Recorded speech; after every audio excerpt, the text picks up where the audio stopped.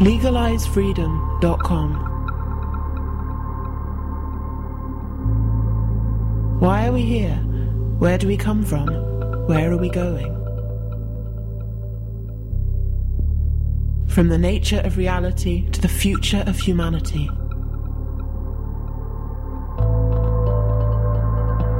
Beyond politics, poverty and war. LegalizeFreedom.com.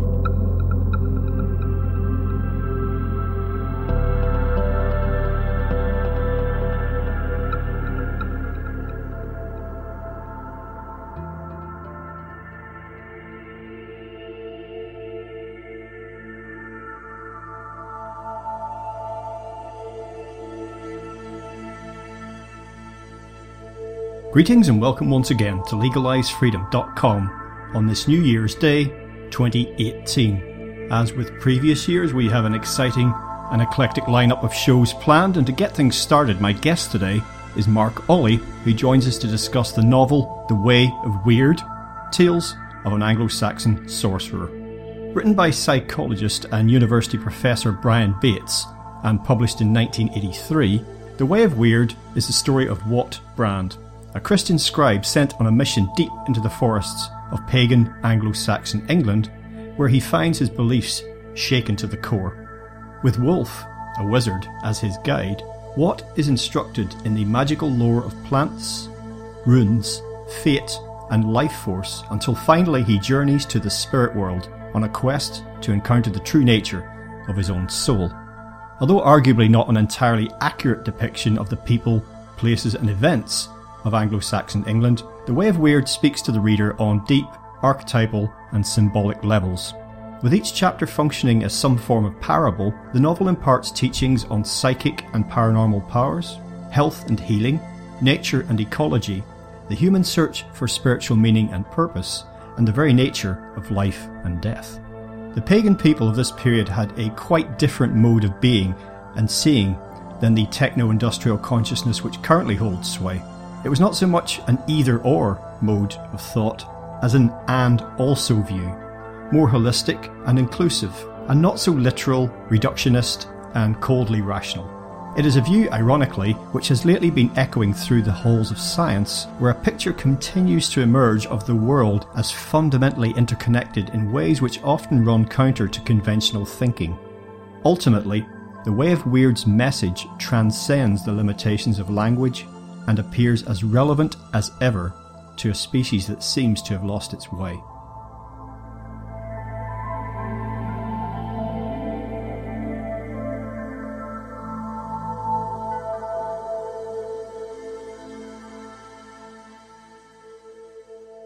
Hello and welcome, Mark, and thank you so much for joining us once again on LegalizeFreedom.com.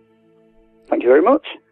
Now, today, Mark, I have persuaded you, roped you in to talk about a book called The Way of Wyrd, Tales of an Anglo-Saxon Sorcerer. And this was written by a chap called Brian Bates, published originally back in 1983. It has undergone a couple of other new editions in the meantime. Before we dive into that and why we're talking about that, just tell listeners a bit about who you are and your career and work in general. Okay, my name's Mark Olly. I write history books at the moment. I'm probably best known for Revealing the Green Man and the Life and Times of the Real Robin Hood. I've also done a book on the Ninth Legion. Before that, there's a regional history series that I did as a series of books, which was converted into a television series. So you might have seen me on ITV Granada or Sky History Channel with a series called Lost Treasures, and a couple of other specials as well. So that's probably what I'm best known for, although I do tour an awful lot of groups giving PowerPoint presentations, lectures and talks over most of the north of England, if not the whole country from time to time. So that's a little bit about me. Okay, well, as I mentioned in my recorded introduction to the show, I've talked a little bit about Brian Bates' career and also the basic plot summary of the novel, The Way of Wyrd. So we don't need to worry about that. That's covered. Now, okay. This is something, the book I read originally, it came out, as I say, back in 1983, and I read it in 1984. I actually got it as part of a book club. I don't know if you ever remember of one of those. Oh, I remember the book clubs. Yeah, yes. In fact, I think my copy's book club associates as well. I'm pretty sure it is. Yeah, exactly. So it could be a bit hit and miss, but they did bring out some nice additions. It was a book that stayed with me in the intervening decades since I read it, and it had spoke to me on sort of a archetypal, symbolic, almost subliminal level. And it's actually, although I thoroughly enjoyed the book at the time, and as you said, found something kind of spellbinding about it, as I've got older, as the decades have gone by, ideas, concepts, teachings, things have come up again and again, have kind of reminded me of reading that book. And I think it kind of opened a bit of a portal in my mind, if I can put it that way, in my consciousness. I think that's what the writer was aiming for. Yes. Yeah, exactly. Now, it's a book that you've had on your shelf for some time, but it was only when when I asked you if you had the book, you said yes, but I haven't read it. You then kindly went off and read it. And again, you took a certain number of things away from it. And as you rightly say, what I've just mentioned is what the author was intending. And we don't have to take this book by any means as somehow historically accurate. It was interesting because, like I say, I've had the book a while, but it's good because I'm coming to it new. I'm coming to it sort of now in 2017. I'm coming to it as a sort of a completely new experience. And I read it thoroughly from cover to cover and found myself somewhat divided by it. The archaeologist historian in me was sent screaming because there's all kinds of things in it. I found myself reading it thinking, oh, it would never have happened like that, or they would never have done that. That's not what it was like. But then the other half of me, as someone who's very much sort of in touch with the environment and with magic and things around us, that part of me was like, oh, actually, I quite agree with some of the things in this. I think I came out at the end of it in that respect, feeling very much as yourself, that what he's done, he's fictionalised something, and he's tried to bring in as much of the Anglo-Saxon history and background that was known at the time. So obviously he's basing his researches on material that will go back into the 1970s, so we've come a long way since then. He's obviously done that, but he's fictionalised it. He's brought it forward as a fictional story. And in doing that, he's then communicating the real message, the background message that's sort of contained in the book. So that's sort of how I ended up. I got to the end of it and I thought, oh dear, that's really sent me in two different directions, that. So I would say, I mean, if anyone wants to go out and read it, I would say, don't sort of take it literally, don't sort of read it and think, oh, is this really what they did in the Anglo-Saxon times? Because it is a work of fiction. It does state that very clearly. And it's more akin to what they might do in the African bush than what they might do in Shepherd's Bush, in the Anglo-Saxon times. But at the end of the day, the message behind it is still very clear, and I think it's still very relevant for today. Well, I suppose it was kind of a form of modern mythology in a way, because so many myths that, weren't always meant to be regarded as, a factual account of events or people or places, but equally they weren't just completely made up, but they kind of had a function somewhere in between, and it was also somehow transcendent. They were meant to convey something that was perhaps difficult to say in a straightforward manner. In a biblical sense, I think that's a parable. You're referring to a parable, which is a story that communicates a truth. And almost certainly, I would say, the way of Wyrd, every chapter is, as such, a parable. It's communicating something about the environment around us. Yeah, and as I mentioned earlier, Brian Bates was a psychologist, but had a deep, obviously, concern about the lessons that we could learn from the past, a deep concern about where we're headed as a species, I suppose, and that perhaps we had prematurely abandoned a lot of the ancient wisdom, and this is something that perhaps we should try and reintegrate, not as a way of somehow going back to a past which is just unattainable, but looking back to move forward, just to bring this, adapt this wisdom in order to shine a light on a future path for us. In his preface, Bates himself says, I'm quoting here, "The teachings of the way of Wyrd are as potent and challenging today as they were 1,000 years ago. They have implications for our notions of life and death, psychological and paranormal powers, health and healing, ecology, and the contemporary search for spiritual meaning in life. For me, this is typical of the things that he says in his kind of commentary that's in his own book, which is about his own book. And he's basically quite boldly stating what we've just been saying, that this is the message of my book. This is why it is important, before he dives into the sword and sorcery fantasy world that he presents in the narrative.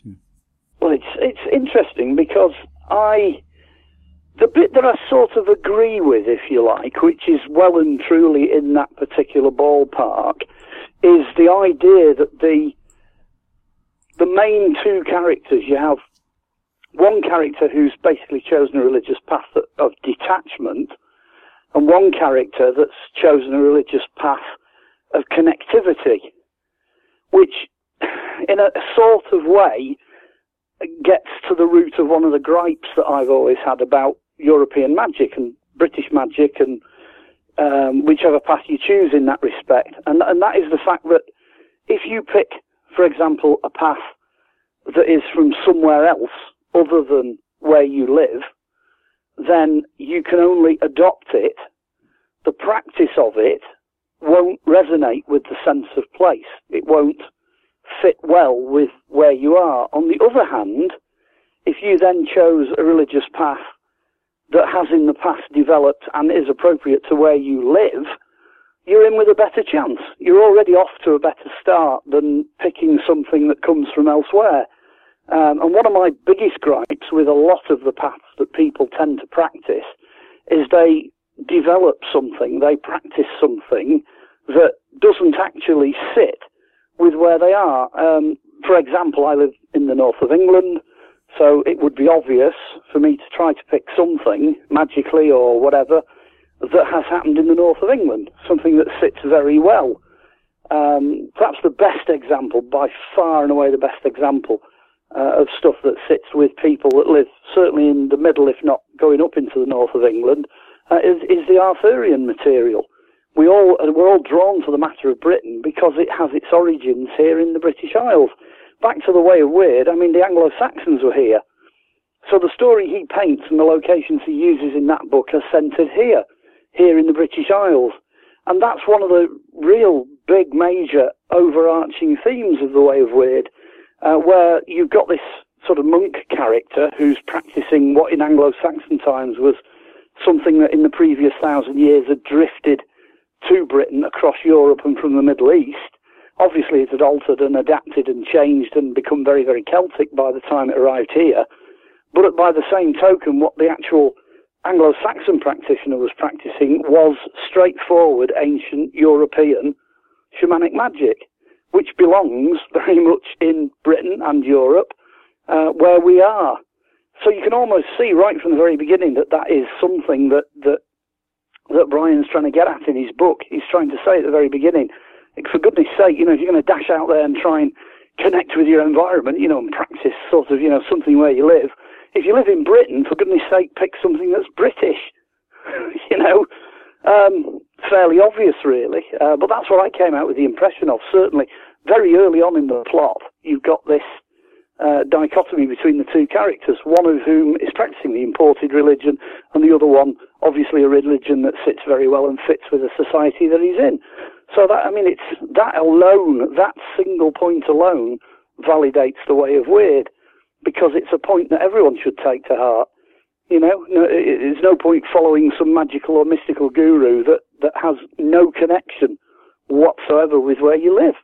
It's not going to sit right. It isn't going to work. You're never going to arrive at your full magical and spiritual potential. You're not going to connect with your environment if you're practicing something from, India or Africa or America or wherever. Whatever path you choose has got to sit somehow with the place that you find yourself in. Mark, you've said something really, really important there. One of the central takeaways from the book, and we'll return to that shortly. Just before we move on, for people who are not perhaps familiar with the background to this, whether it's with regard to the book or not, from your own perspective, maybe you could set the scene a little bit here about the Anglo-Saxon period, sometimes part of it referred to as the so-called Dark Ages, I mean, we're loosely talking about maybe from the middle of the 5th century through to the Norman conquest. I mean, we're just trying to say something a little bit about what the British Isles were like at that time. I mean, we could do a whole show on sort of how everybody lived and what they did, but just a little bit, just to give people a flavour of the background to what we're talking about here. Okay, well, I will take a modern day view of this, because it was always believed in the past that when it came to the end of the Roman period, that somewhere between, say, 410 and 415 AD, that the Romans just literally packed up, put all the villas in a suitcase, got on a boat and sailed back home to Italy. Well, that just didn't happen. That kind of evacuation of the country didn't happen. What happens is, in the 400s and the 500s, you've got a tail off. There's a kind of 200-year decline, if you like, in Romanization. It starts to break down, and what you see in that period, obviously in the middle of that you've got King Arthur. The whole Arthurian thing either side of 500 AD sits in that period, and that clearly shows you what happens as it transforms itself from Roman back into a sort of Celtic Britain type situation. It devolves back into a tribal society. And then in the middle of all that, there's a few Anglo-Saxons over here that were already here when the Romans were here. They came over as mercenaries. And the Anglo-Saxons are kind of sat here thinking, well, hang on a minute, we've just, all the soldiers and everything associated with Rome has effectively moved out, and we've now got lots of space. The country had lots of areas of space. The Romans cleared a lot of the country, took away a lot of the woodland and things to build farms and to create, the sort of agrarian, economy they needed to keep people alive. So there was all this space. So basically the Anglo-Saxons started sending messages home to say, if you're short of a bit of space, come over here. Why not come and join us? So I'm assuming, and it's a very informed assumption, that the first Anglo-Saxon settlers rather than invaders probably started drifting across here either side of 600 AD. Certainly by 700 AD, the archaeology is showing that the Saxons are settled here in proper, serious communities. Probably one of the most significant things from archaeology is the East Coast. All the way up the East Coast from Roman times seems to have been largely inhabited by Saxon settlers. So they weren't completely unknown. They were sort of here pretty much from the Roman period right on. The Saxons then don't really start to fizzle out till, 1066. The argument is that, Harold, who was at Battle of Hastings, and that was of Saxon descent. The nobility were Saxon. So essentially they grew in numbers till they, somewhere between 700 and 800, took control of the country.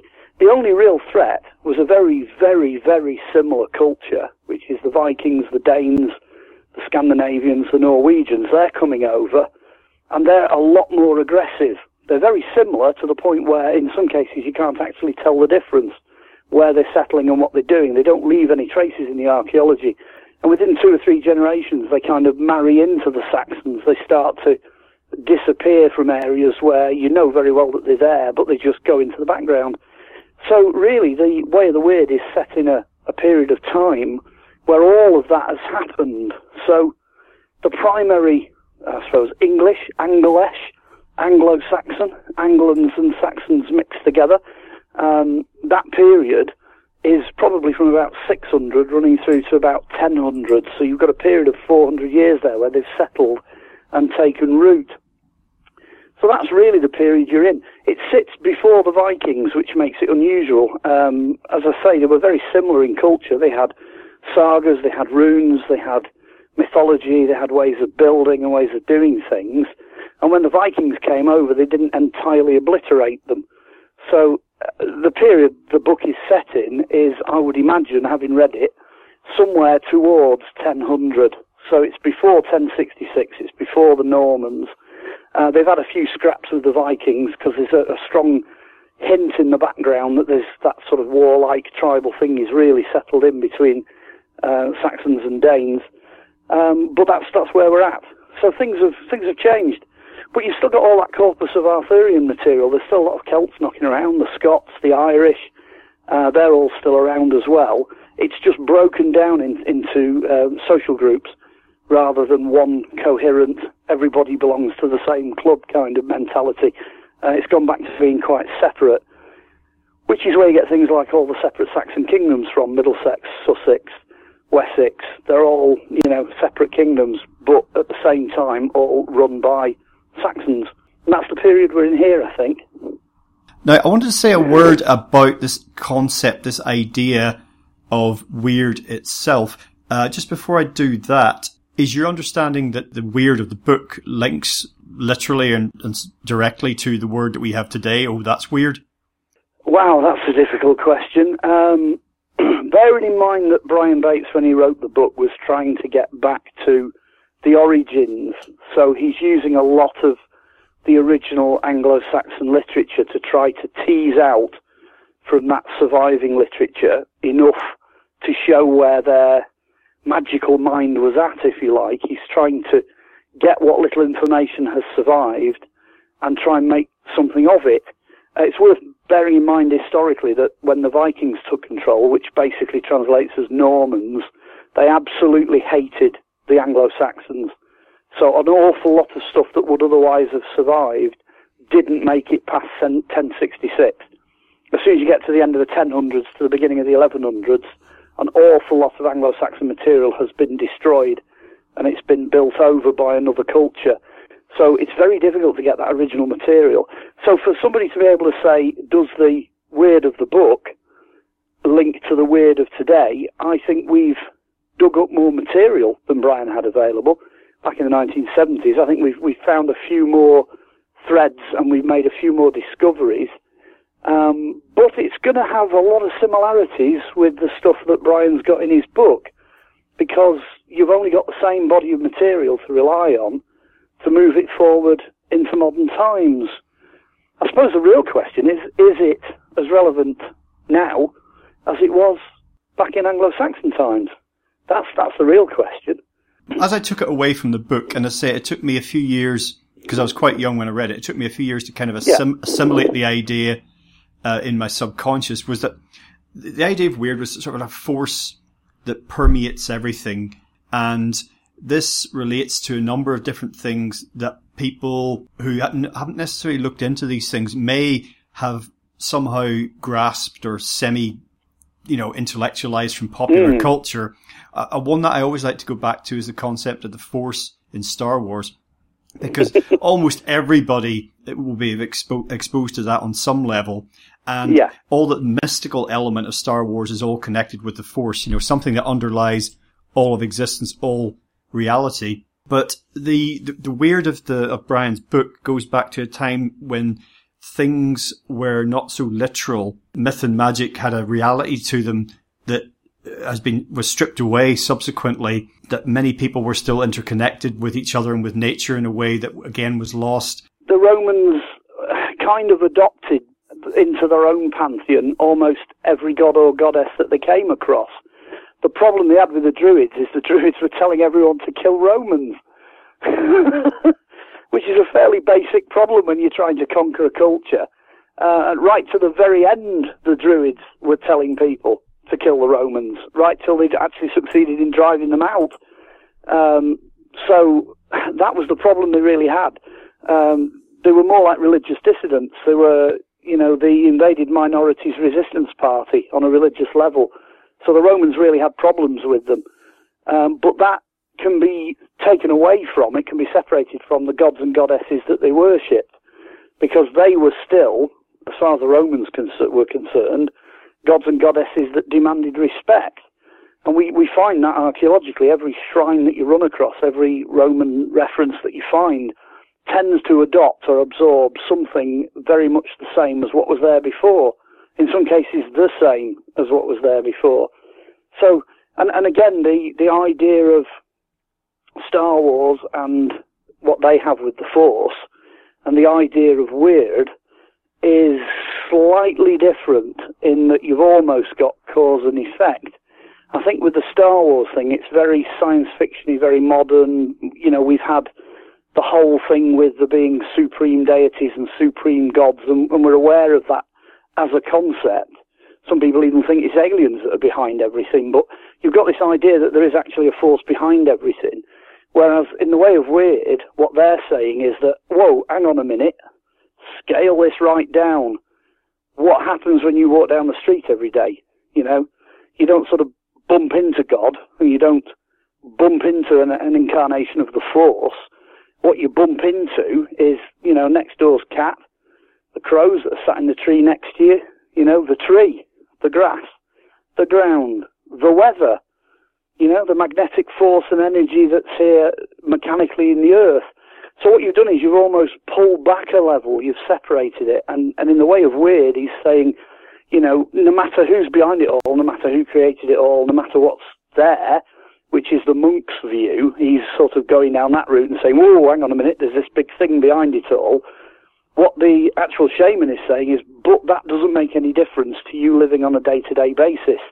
You know, you start to walk out your front door of your hut, you still have to walk across the ground under your feet, you still have to experience whatever the weather's got to throw at you that particular day. And what the shaman is saying is that environment, that is where the magic is, that's where the power is, that's where the force is, that's the sort of thing you can make use of, which is my understanding of Wyrd, if you see what I mean. So it's slightly different. It's a slightly different view. That again is this idea of putting a monk against a shaman.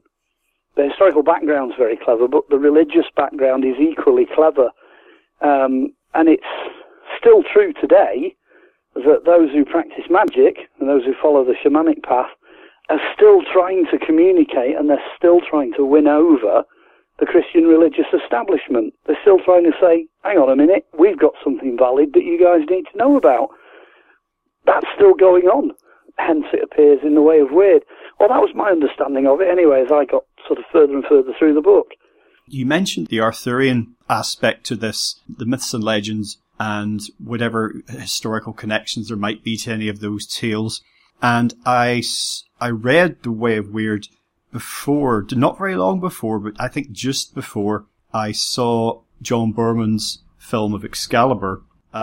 Which is another one of those things where diabolical liberties, no doubt, but the point is, it's, you know, the film speaks on this, like, archetypal, symbolic level, and it's very powerful, and it's like, you can enjoy it just as complete entertaining nonsense if you want. The point is, it lives on. It has, like this book, it has something about it, some kind of flavour, some kind of colour, some kind of resonance that just stays with you. When I saw Excalibur, I thought back to The Way of Wyrd, and in Excalibur, there's Merlin's reflecting on how their world is changing.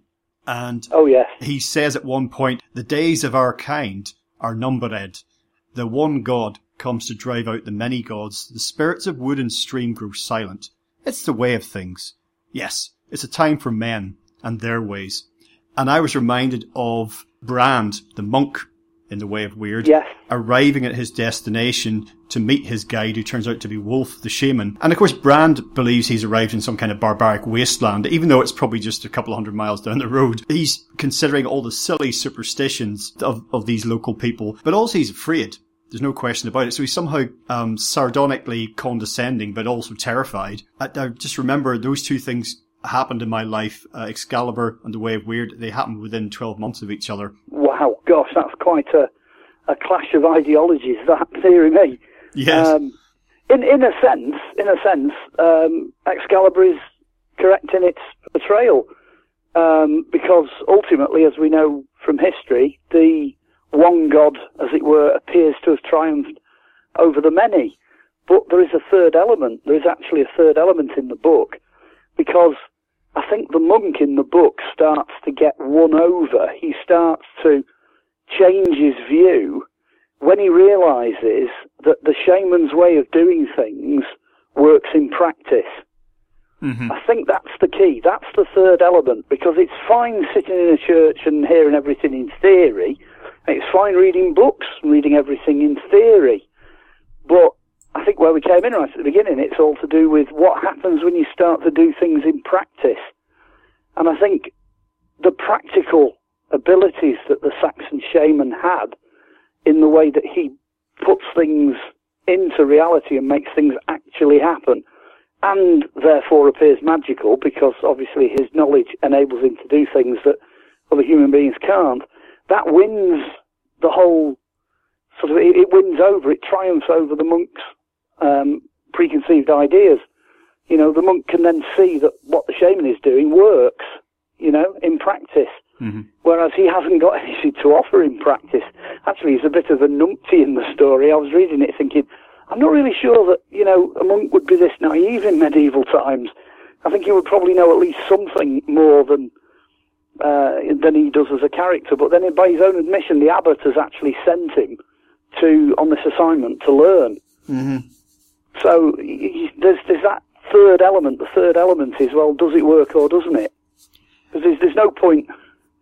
I mean, to give an absolutely primary example, you know, somebody gets hold of the Bible, they flip it open, Jesus walked on water, so they go, you know, legging down to the local canal, and much to their surprise, they sink when they try to walk across. You know, no matter how good the theory is, you know, this book, The Way of the Wyrd, seems to be where the rubber hits the road. You know, this is what you're doing on a day-to-day level, and these are the things you come up against. You know, so that's a third element that's well worth bearing in mind, especially when reading the book.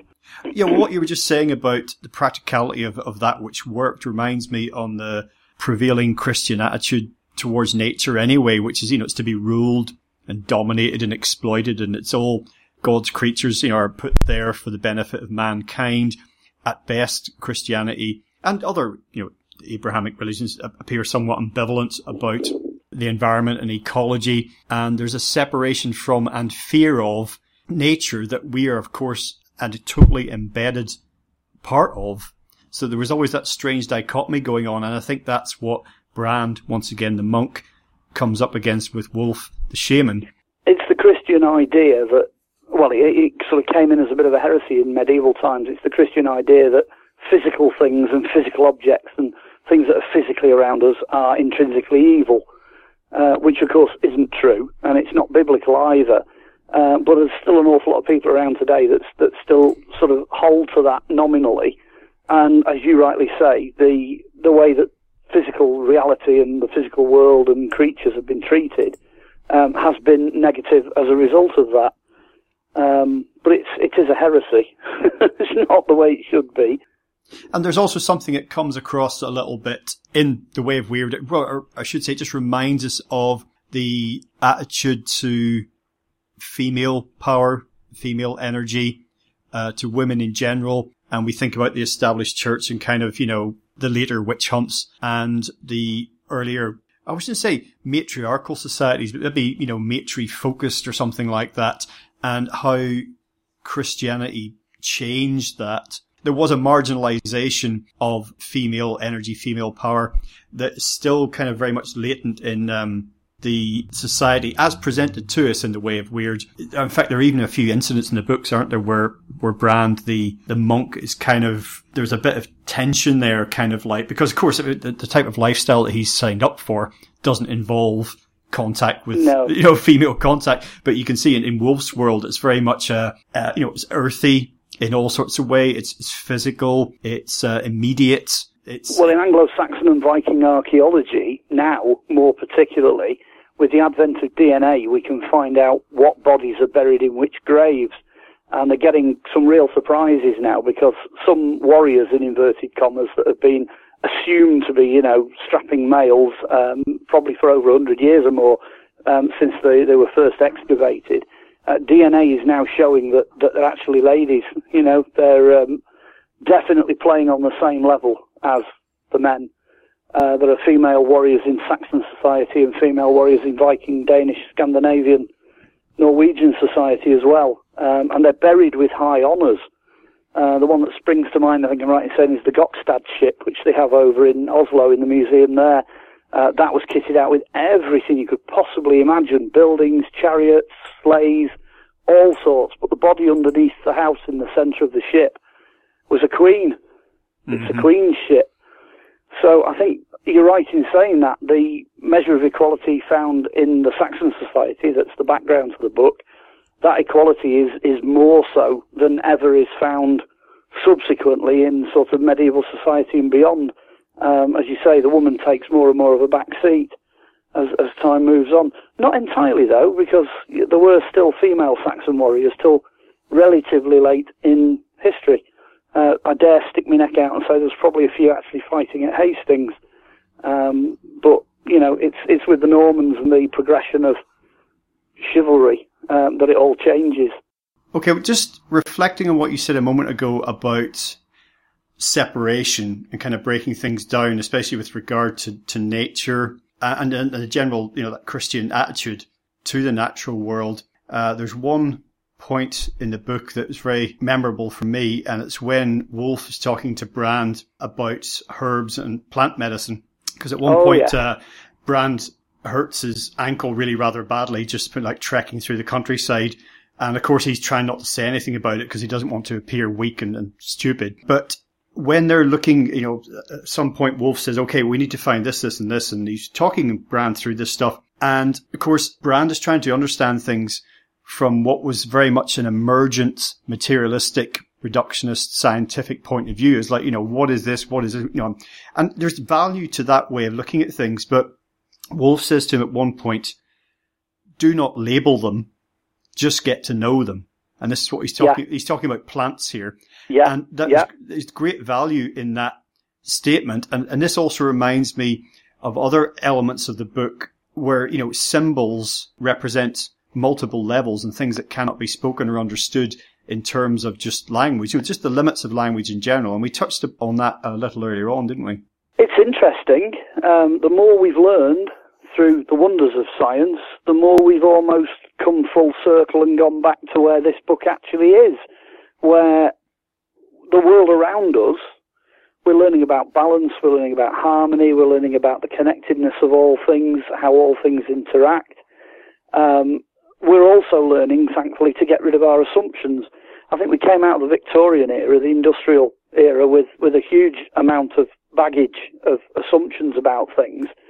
I mean, perhaps I'll use an example. Biggest example is trees. Everybody automatically assumes that a tree is made of wood.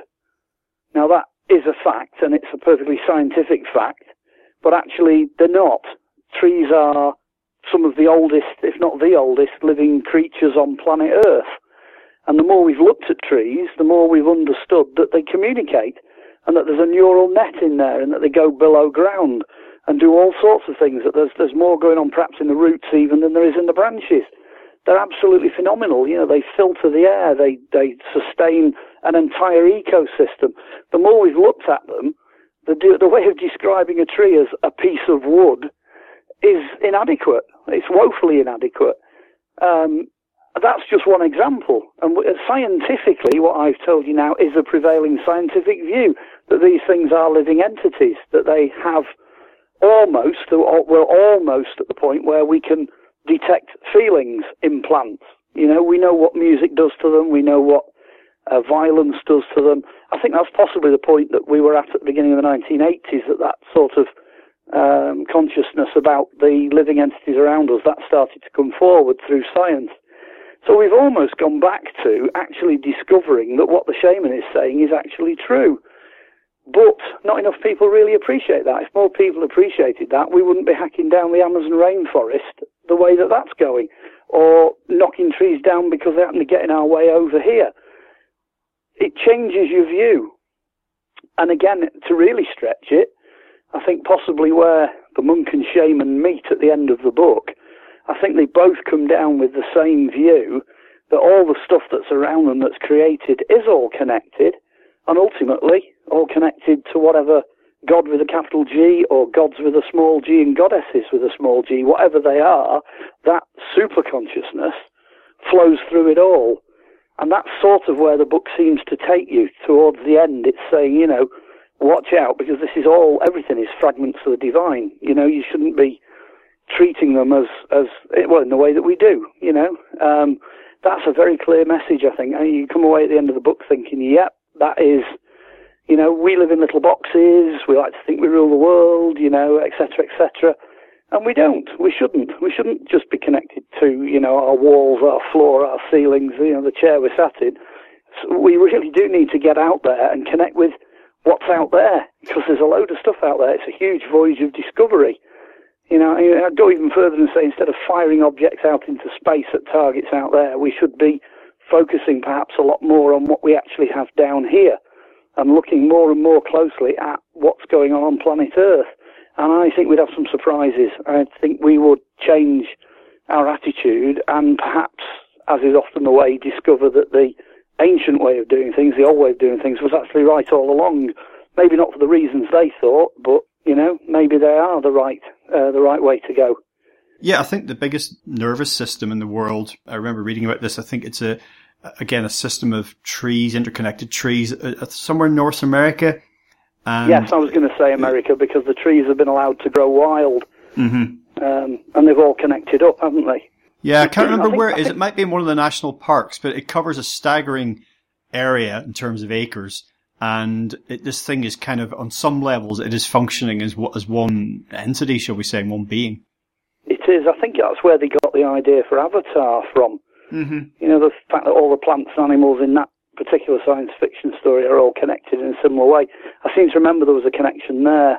But yes, it is. I think trees are pretty much the front runner at the moment, because we've actually spent some time looking at them and studying them, and they are actually representing now, if you like, the same things that apply to the rest of the plant kingdom, and possibly, dare I say it, to the animal kingdom as well. There seems to be a connectedness, and we've sort of stepped back and detached and cut ourselves off. Back again to the book, The Way of Wyrd, that's saying don't do that. It's saying quite the opposite, connect, because that's what a Wyrd is, connect, learn, observe, become a part of. You might have to live in a house, but you don't have to stay in the house. You can go out, you can connect. I think that's really one of the enduring themes of the book. Close to the top of the hour, you mentioned something about a sort of spirituality, a magic, a mysticism, whatever, of place. Yes. Something of, that was located and it was relevant. And I did say I would bring this up again. Where we are in our conversation brings me back to that again, in the sense that there was a point when Eastern mysticism became fashionable and favoured in the West, particularly I think in the 50s and 60s, being popularised for a Western audience by people like Alan Watts, and there was a whole series of others, the Beatles going to India, you name it. Yeah. And that any sort of indigenous European or pagan or Nordic or whatever happened to be kind of spiritual belief system became just very unfashionable for all sorts of reasons. That point you made is very, very powerful, and that's definitely one of the major messages of The Way of Wyrd, I think, is the relevance of that.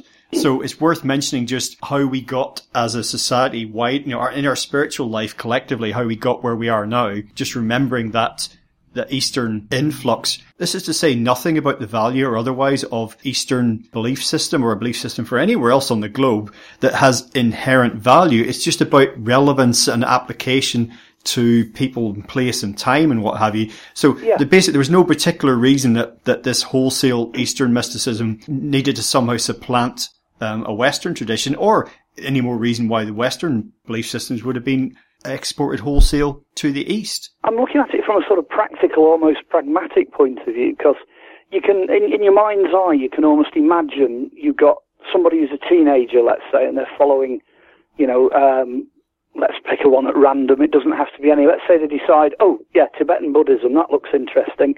I'm going to have a bash at Tibetan Buddhism. So they dash out into the back garden with a How to Do Tibetan Buddhism book and all the necessary paraphernalia. They dash out into the back garden and they sat there and they're thinking, this isn't working. Why is nothing happening? Why am I not getting a buzz out of this? Why is nothing going the way it's supposed to go? Well, if you're an absolute expert, if you're a visitor over here from Tibet and you happen to be one of the, Dalai Lama's right-hand men, you're going to take your religion with you and go anywhere, and it isn't going to be a problem. If you're a complete and total novice and you dash out into your back garden expecting it to work, well, for a start, you're going to freeze to death if you sat out there with no hair and saffron robes. It just isn't going to work. On the other hand, the same person could get hold of The Way of Wyrd, have a read of that, and think, I'll tell you what, let's have a bash at something like old school witchcraft. Let's pull out an old school witchcraft book and have a look at that. A lot of that's European. There's a lot of European stuff based in it. So they get all the stuff, the paraphernalia, the How to Do Junior Witchcraft books. They dash out into the back garden, and lo and behold, it works. Now, the first assumption anybody makes when that happens is, oh, well, there must be power in all things. Everything's bound to work. This has worked, therefore everything else works. But I'm not actually saying that any one particular religion is better than any other. Over the many years that I've studied many different paths, I believe that there is power and energy in them all. They all have something to offer. They all bring forward a particular strength. But let's face it, at the end of the day, most people, 99.9% of people, will start at the point that they find themselves. They will begin a spiritual path at their local site, wherever they happen to be. Now, most of it, round here in the north of England, we tend to literally head for the hills. You find a big hill, you go up to the top of the hill, you sit there, you watch the sunset, you enjoy the view, the moon comes out, you have a little fire, you toast marshmallows, off you go. That's sort of the level of the first contact that people in this part of the world have with the natural environment. They watch the stars come out. But that's the way of Wyrd. What they're actually doing is the magic that is appropriate for them as a biological entity, because that's where 99% of the time they were born or they grew up, and also for the place where they are, the sense of place, the location, the surroundings. They're plugging in, turning on, tuning in, becoming a part of where they are. So there's a lot to be said for shooting for what's appropriate for where you are and where you're at. Some of the other things, I've had many people come to me over the years and say, I followed Buddhism, I followed Islam, I was a Hindu, or, Christianity, I thought that might be for me, but I didn't like sitting in a stuffy church all day on Sunday, I just didn't connect with it. Hundreds of people have said things like that. But that's not where I would say start. I would start pretty much where this book begins. I would go out into the environment and become a part of where you are and what you are. That's really the beginning, isn't it? That's the start of reaching out. It almost eliminates the necessity for that debate, is there a God? It eliminates that completely. It removes that as a necessary issue. Because if you go out and you connected with whatever it is that's out there. You don't have to answer the question because you're actually experiencing something. The world, the environment, or possibly, ultimately the divine, is giving you a first-hand sense of experience of something that actually works. And that sort of was where I was going, I think, at the beginning with what I was saying.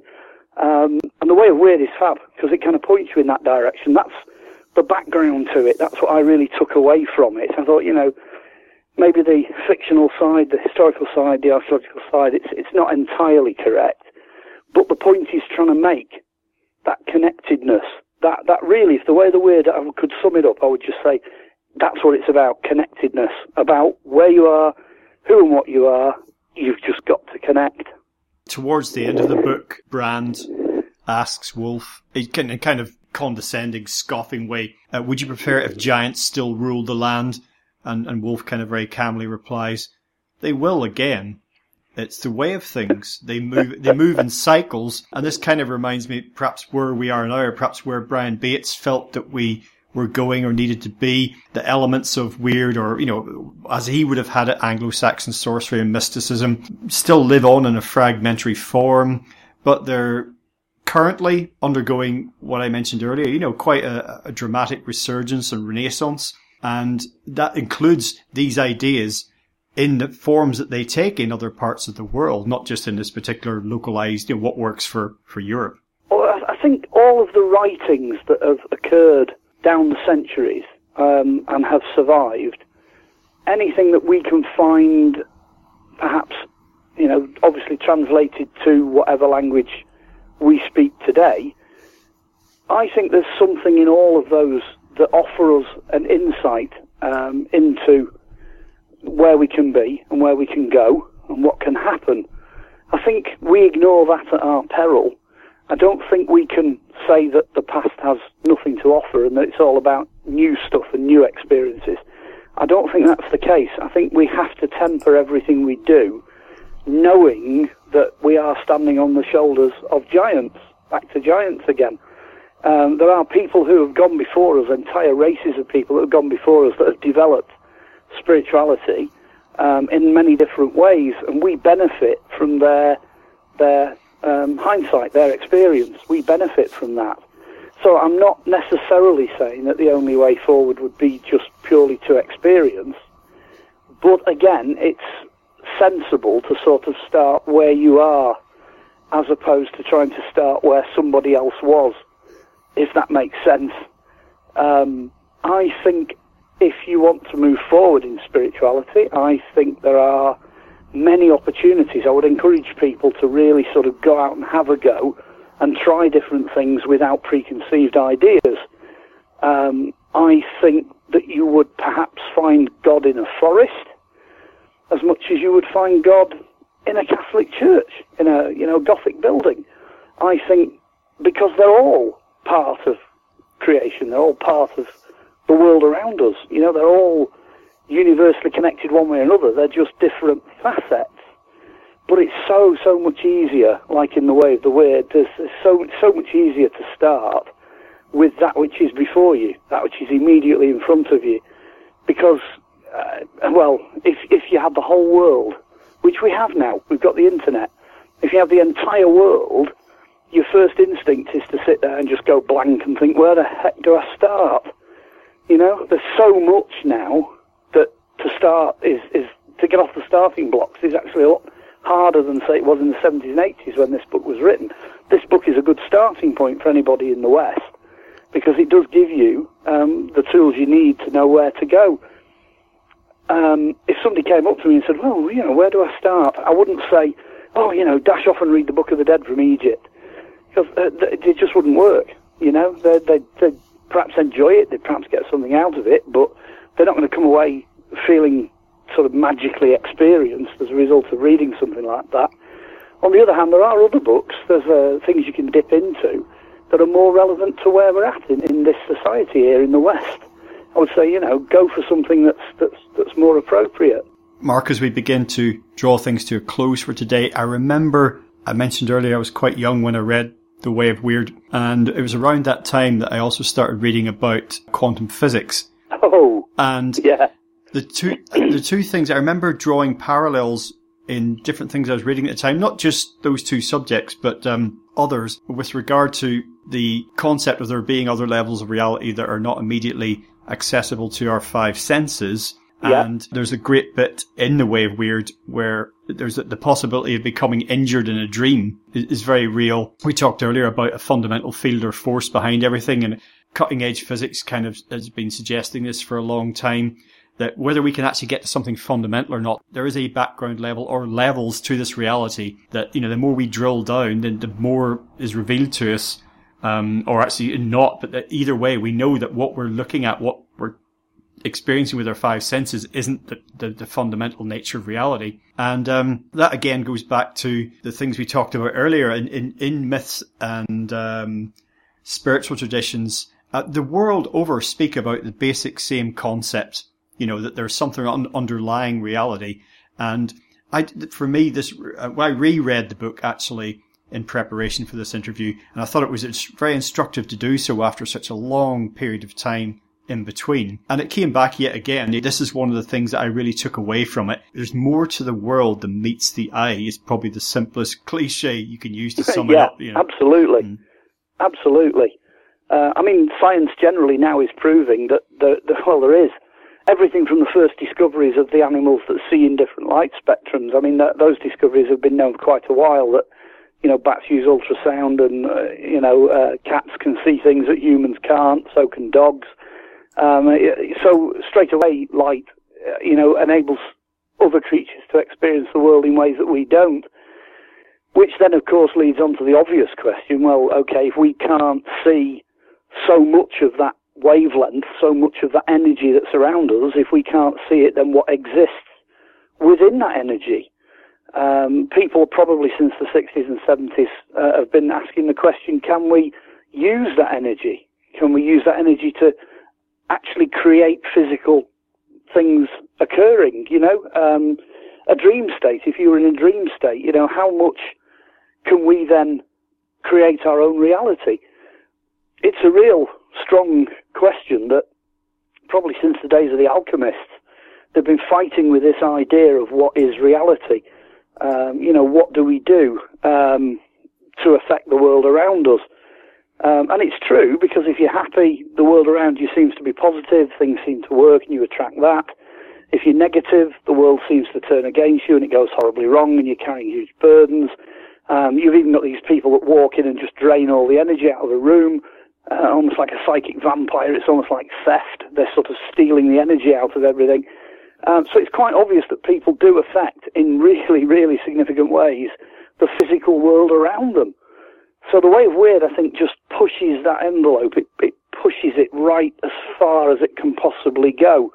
But it's been pushed, like you say, by other cultures in other ways. Even in the Arthurian legends, characters have dreams and wake up in the physical world with the consequences of those dreams.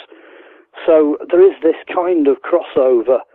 The mind, the senses, who and what we are, that is just beginning to open up to us now. Science is just beginning to sort of plumb into those areas and look at things that are changing our view of the universe and the way we look at the world around us. So things are changing, they really are. Magic, on the other hand, would just say, hey, we knew it all along. This is not new information to us. Science is merely showing us how those things are possible, but they're probably still possible, As you say, I think at the turn of the 21st century, where we are now, so many more years down the line since Brian wrote his book, where we are now, things are really actually beginning to change. The dissemination of that knowledge across the internet is taking us to places that, when the book was written in 1983, obviously that wasn't possible. There weren't things around then that we have available to us now.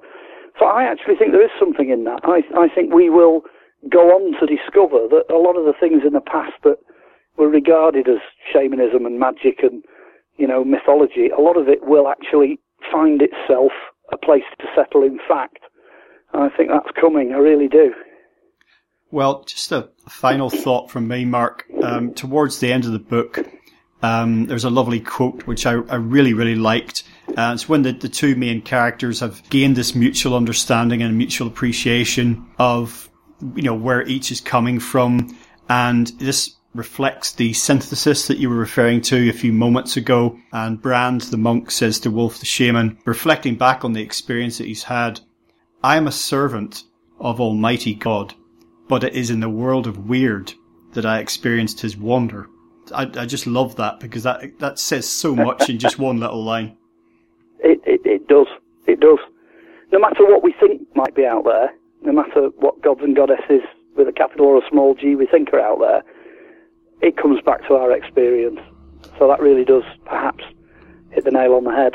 Now, at this stage, Mark, before signing off, I normally like to share websites. As far as the book The Way of Wyrd is concerned, for the longest time there was a The Way of Wyrd website, and that recently appears to be down. That was quite a good resource. For listeners, I will just say I discovered another one, thewayofthebuzzard.co.uk, which has a whole section devoted to the wisdom of the Way of Wyrd. And just to remind listeners once again, we've been talking about The Way of Wyrd, Tales of an Anglo-Saxon Sorcerer, the 1983 novel by Brian Bates.